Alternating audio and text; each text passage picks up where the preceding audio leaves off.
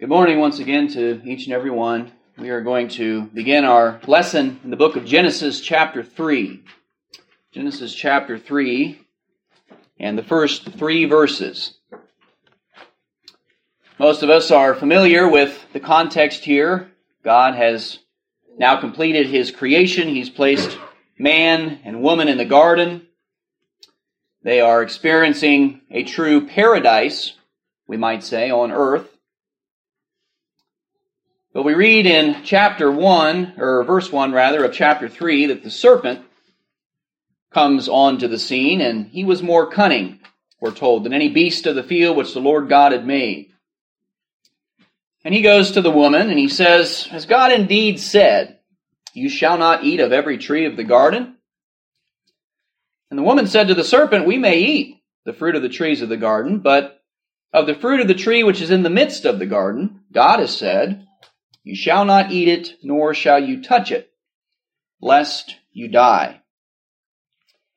We know, of course, what happens as you continue reading there, as Satan twists the words of God, and he gets Eve to start thinking about how lovely that fruit looks, and how surely it must taste good, how it would be desirable to make one wise.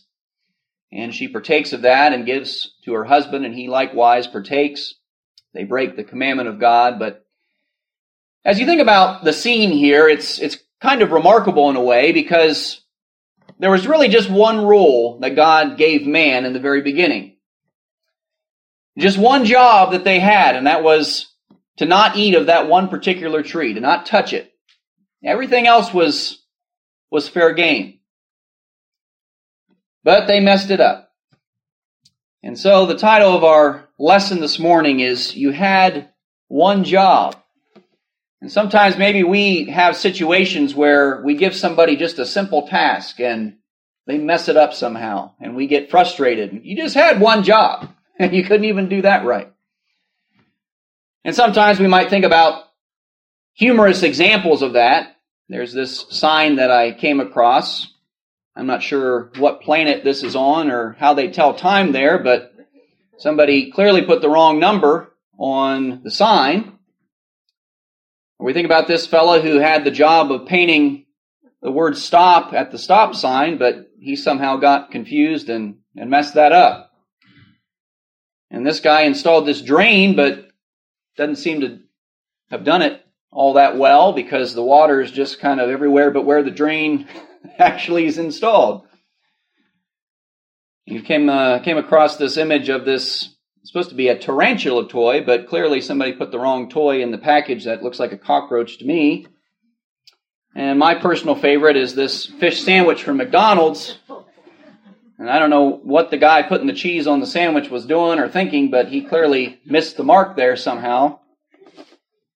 And of course, those are the same ones that want us to increase the minimum wage. You just had one job, but you messed it up. I want us to think about that, obviously, in a spiritual sense this morning. And you probably can guess where we're going to begin as we have looked at the example of Adam and Eve.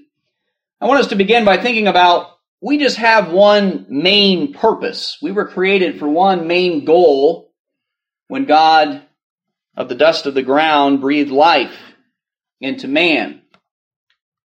What is that one main purpose? There's various passages that we might consider to give us the answer. In Isaiah chapter 43 and verse 7, there we read, as God is speaking, He says, "Everyone who is called by my name, whom I have created," notice, "for my glory, I have formed him, yes, I have made him."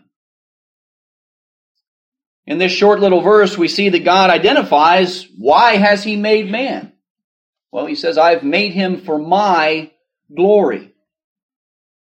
Well, how do we glorify God? How do we fulfill that expectation? Jesus gives us the answer to that in John chapter 15 and verse 8, where He's talking about the vine and the branches. And He says there in verse 8, "By this my Father is glorified, that you bear much fruit. And so you will be to my disciples." Of course, we know that when the Bible talks about the concept of bearing fruit, we're talking about fulfilling the commandments that God has given us, doing His will, in other words. One of the more commonly quoted summaries of our purpose under the sun is found in the book of Ecclesiastes chapter 12 and verse 13. Solomon wrote there and said, "Let us hear the conclusion of the whole matter. Fear God and keep His commandments." Notice, this is man's all. We might think, well, what's our one job? Why are we here? Well, here's the answer. Your all, your one job, if you will, is to fear God and to keep His commandments. By fulfilling that expectation, we glorify God and honor Him as we ought to do. In Isaiah 66, in the first couple verses here, again, the Lord is speaking through the prophet Isaiah, and He says, "Heaven is my throne, and earth is my footstool. Where is the house that you will build me? Where is the place of my rest? For all those things my hand has made." Anything that you might build for me, I made that. You didn't really do anything. I already provided it. I spoke it into existence. My hand has allowed all those things to exist, says the Lord.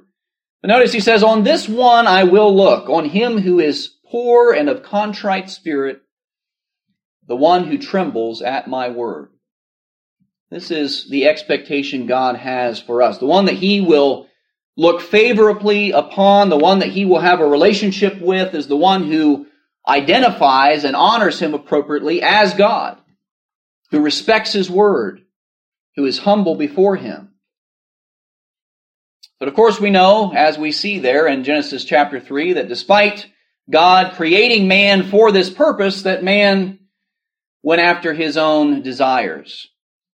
Solomon wrote in Ecclesiastes 7 and verse 29, "Surely this only I have found." He says that God made man upright.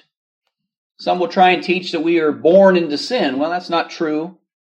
God made us upright. But the problem is, men have sought out many schemes. They have gone after their own desires. Remember what James wrote there in James chapter 1, starting in verse 12. He says, "Blessed is the man who endures temptation. For when he has been approved, he will receive the crown of life which the Lord has promised to those who love Him." He says, "But let no man say when he is tempted, I am tempted of God, because God cannot be tempted by evil, nor does He Himself tempt anyone. But each one is tempted when he is drawn away of his own desires and enticed. And then when desire is conceived, it gives birth to sin. Sin, when it is fully grown, brings forth death." In the next verse he says, "Do not be deceived, my beloved brethren." So the problem is, we were created with free will, which was necessary, because if we're going to truly serve God and glorify Him, He wants us to do it because we want to, because we love Him, because we choose. But that free will also gives us the license then to neglect God and to do what we want to do, to be enticed by our own desires and be drawn into these things that are against His will for us. And those things lead to death. They lead to a separation from God. In Romans chapter 5 and verse 12, Paul writes and says, "Therefore, just as through one man sin entered the world," we'd read about that back in Genesis 3, "and death through sin," he says, "thus death spread to all men," not because it was inherited, but notice, because all sinned. All followed that same pattern of rebelling against God at some point. And if you notice in the text there, on the screen here, I've jumped down to verse 18. You say, well, why do you skip all those verses? Well, if you notice in the text, there's some parentheses. And Paul kind of injects some other thoughts there, but then he comes back in verse 18 to the main thought that he's running with. And so therefore, as through one man's offense, judgment came to all men, resulting in condemnation, he says, even so through one man's righteous act, the free gift came to all men, resulting in justification of life. Now he's going to be talking about the way out of this mess that man has created, and that is through Jesus Christ. Verse 19, "For as by one man's disobedience many were made sinners, so also by one man's obedience many will be made righteous. And so we think about what Jesus did. Jesus had one job, really. But unlike we as human beings, we've been given this one, we might say, relatively simple task when you think about it. We've all messed it up. Jesus completed his job. He completed his task. He accomplished what he set out to do in redeeming us from the mess of sin, the condemnation of sin. Notice with me in John chapter 12, verse 27, beginning there. Now my soul is troubled, Jesus said. He knew that the time was close at hand that he was going to have to suffer and die. And so naturally, my soul is troubled. But then he says, what shall I say? Father, save me from this hour? Notice, but for this purpose I've come to this hour. Jesus knew full well why he left heaven, why he was born, why he lived that perfect, sinless life. It was to ultimately be that sacrifice. It was to suffer as he did, so that you and I could be redeemed. For this purpose I have come to this hour. He says, Father, glorify your name. And a loud voice came from heaven and said, I have both glorified it and will glorify it again. And therefore the people who stood by and heard it said that it had thundered. Others said, an angel has spoken to him. And Jesus answered and said, this voice did not come because of me, but for your sake. Now is the judgment of this world. Now the ruler of this world will be cast out. And I, if I am lifted up from the earth, will draw all peoples to myself. The next verse says he spoke this, signifying by what death he would die. He knew that he was going to be crucified. Of course, the psalmist, even back in, I believe it's Psalm 92, had spoken concerning those very things. You know, it's really quite amazing to me as you think about Jesus' attitude, that despite knowing what he was going to go through, he was determined to accomplish it because he loved us that much.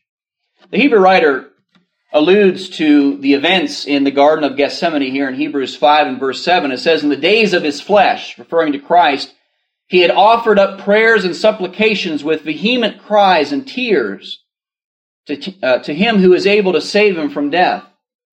And it says he was heard because of his godly fear. Sometimes people get the idea that when Jesus was in the garden that he was praying for a way out. And he was trying to ask God, look, if you can get me out of this, I'd really appreciate it. Well, nothing could be further from the truth. It's very important that we recognize that.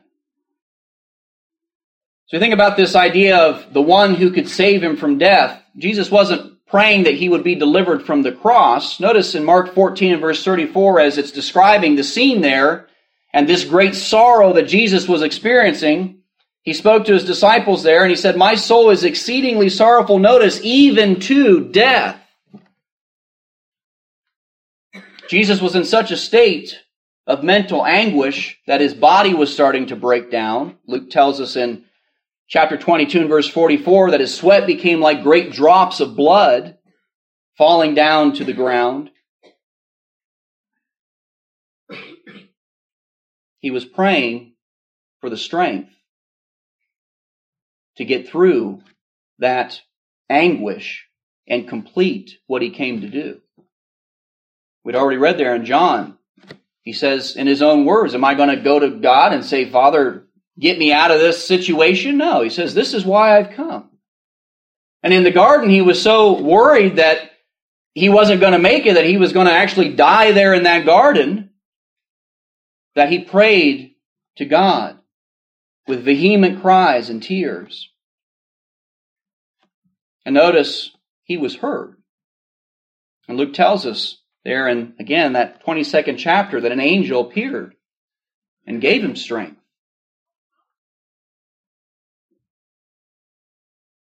Think about all that he suffered.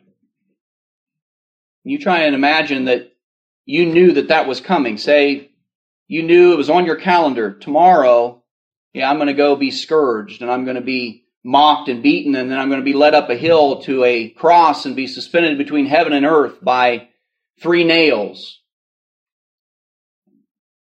Would you be looking forward to that? Would you be looking for a way out of that?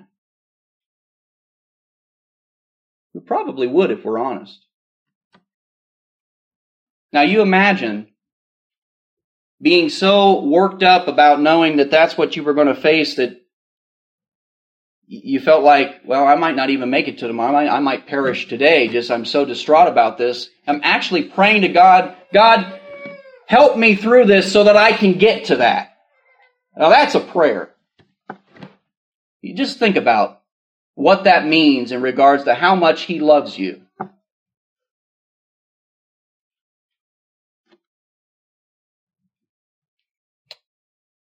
Matthew 26, Peter, remember when Jesus was finally arrested, Judas had betrayed him by kissing him there on the cheek.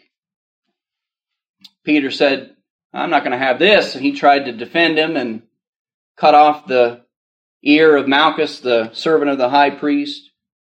Jesus rebuked him. He said, put your sword in its place, for all who take the sword will perish by the sword. Verse 53, he says, do you not think that I can pray to my Father and He'll provide me with more than 12 legions of angels?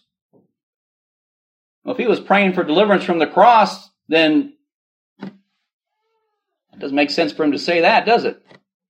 He could have had the 12 legions of angels if that's what he was praying for. But he wasn't praying for that. He knew that he had to come and fulfill what he'd set out to do. How then could the Scriptures be fulfilled, he goes on to say, that it might happen thus.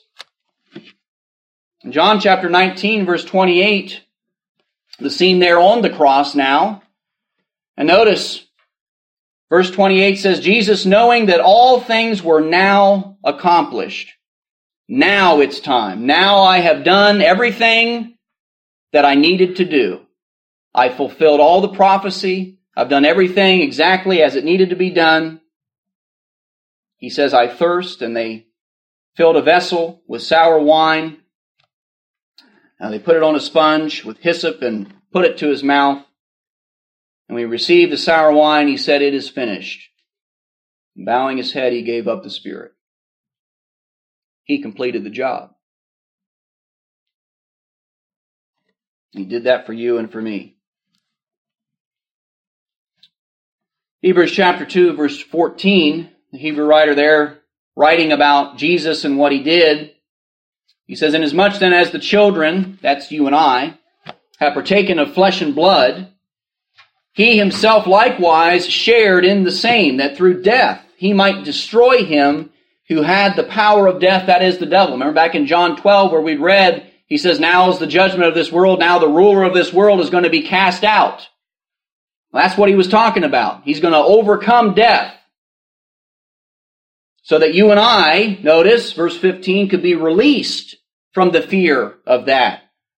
From that bondage that sin brings us into.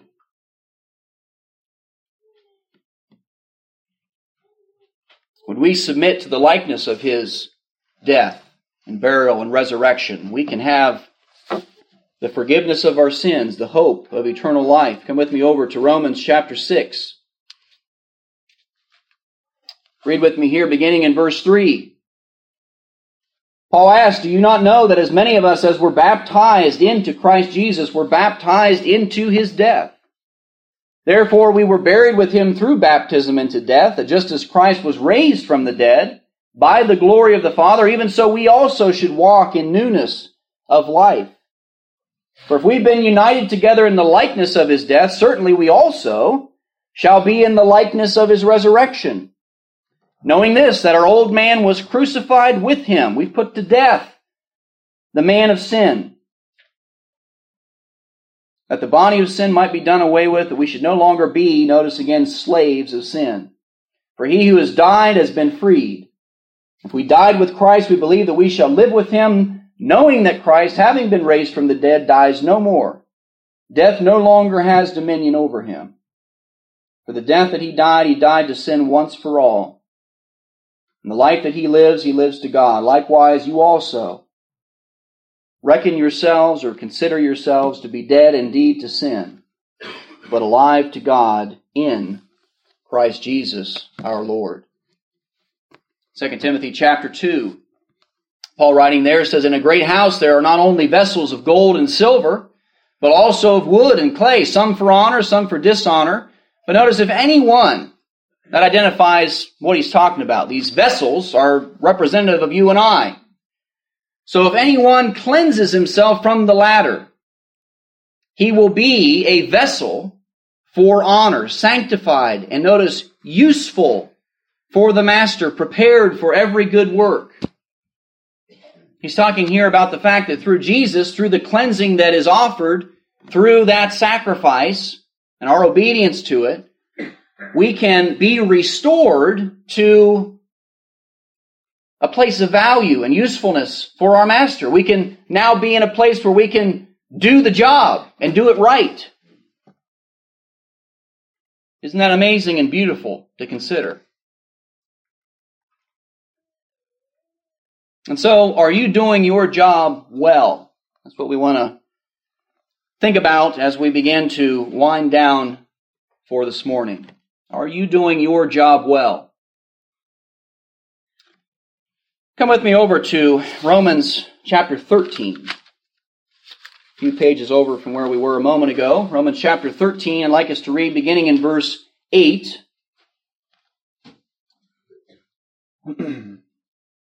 Romans 13, starting in verse 8, we'll read down through verse 14. Paul here says, "Owe no one anything except to love one another. For he who loves another," notice this, "has fulfilled the law." The law of what? What law? God's law. He says, "For the commandments, you shall not commit adultery, you shall not murder, you shall not steal, you shall not bear false witness, you shall not covet. If there's any other commandment, all are summed up in this saying, namely, you shall love your neighbor as yourself." He says, "Love does no harm to a neighbor. Therefore, love is the fulfillment of the law." You want to fulfill the law? You want to fear God and keep His commandments? In other words, how are you doing with loving your neighbor? He goes on in verse 11, "Do this, knowing the time, that now is the high time to awake out of sleep. For our salvation is nearer than when we first believed. The night is far spent. The day is at hand.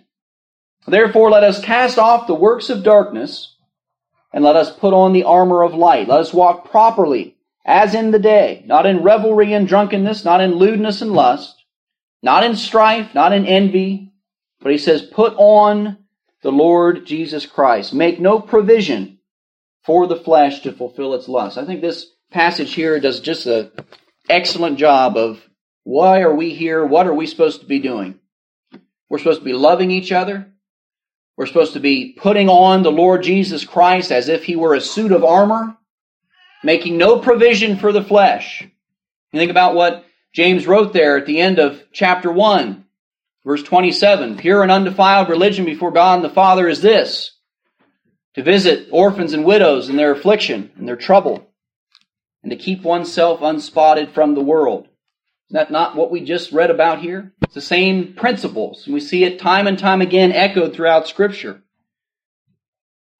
Our job is to keep His commandments, to love each other. As Jesus said in Matthew 22, "Upon these two commands hang all the law and the prophets." They are the greatest commandments. They summarize it all. Coming back to the scene there in Gethsemane, in Matthew 26, verse 36, Jesus came to a place called Gethsemane, we read, and He said to the disciples, "Sit here while I go and pray over there." And He took with Him Peter and the two sons of Zebedee, and He began to be sorrowful and deeply distressed. And notice He gives them just one job. Again, to kind of borrow from our theme, He says, "My soul is exceedingly sorrowful, even to death. Stay here and watch with me." Just stay awake and watch. That's all I want you to do. Well, He goes away and prays, and He comes back in verse 40, and He finds him sleeping. He kind of maybe makes you wonder. In his mind, is he thinking, you just had one job, and here you are sleeping. But of course, we're drawing application here to ourselves. He says to Peter, "What, could you not watch with me just 1 hour?" And notice He says, "Watch and pray, lest you enter into temptation. The spirit indeed is willing, but the flesh is weak. It's such a powerful lesson for us today. Do we pray? Do we watch? 1 Peter 5:8, be sober, be vigilant, because your adversary the devil walks about as a roaring lion, seeking whom he may devour. If we're not watching, he's going to devour us. If we're not praying like we should, leaning upon God, trusting in Him and His strength, the weakness of the flesh is going to get us. Notice the psalmist's attitude in Psalm 27, verse 4. He says, one thing I've desired of the Lord. What do you think that one thing looks like? Probably going to match up pretty well with what we've been noticing this morning. Well, what is the one thing man is supposed to desire above everything else? He says, I've desired this one thing, that's what I'm going to seek. And what is it? That I may dwell in the house of the Lord all the days of my life, to behold the beauty of the Lord and to inquire in His temple. I'm going to be where God is. I'm going to recognize the greatness and beauty of God, and I'm going to continually seek His knowledge so that I can be more like Him. Fear God, keep His commandments. This is the whole duty of man. How are we doing with our one job? We'll conclude this morning with one final verse in Joshua chapter 23 and verse 14. Joshua here, in the overall context, he's speaking to the Israelites. They have now gone into the promised land. They have conquered it. They are enjoying the realized promises of God. And he reminds them, of course, in the immediate context here, he's kind of giving them a warning and saying, look, if you go against God's commandments, you start failing to recognize His leadership, then all this that you've been given is going to be taken away from you. But he reminds them in verse 14, kind of in the midst of that warning, he says, behold, this day I'm going the way of all the earth, and you know that in all your hearts and all your souls, that not one thing has failed of all the good things which the Lord your God spoke concerning you. Everything God promised them, He brought to pass. They've all come to pass, he says, not one word of them has failed. There's one thing you can be sure of, just as Christ fulfilled His one job, as He completed His mission, God is likewise not going to fail us. Everything He's promised, everything that He offers us is going to be given if we do our part.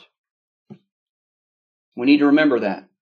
This morning, perhaps you recognize that in your daily walk of life, you've neglected that truth and you have departed, you've gone your own way. You need to get back on the right straight and narrow path, as Dave talked about this morning in his comments.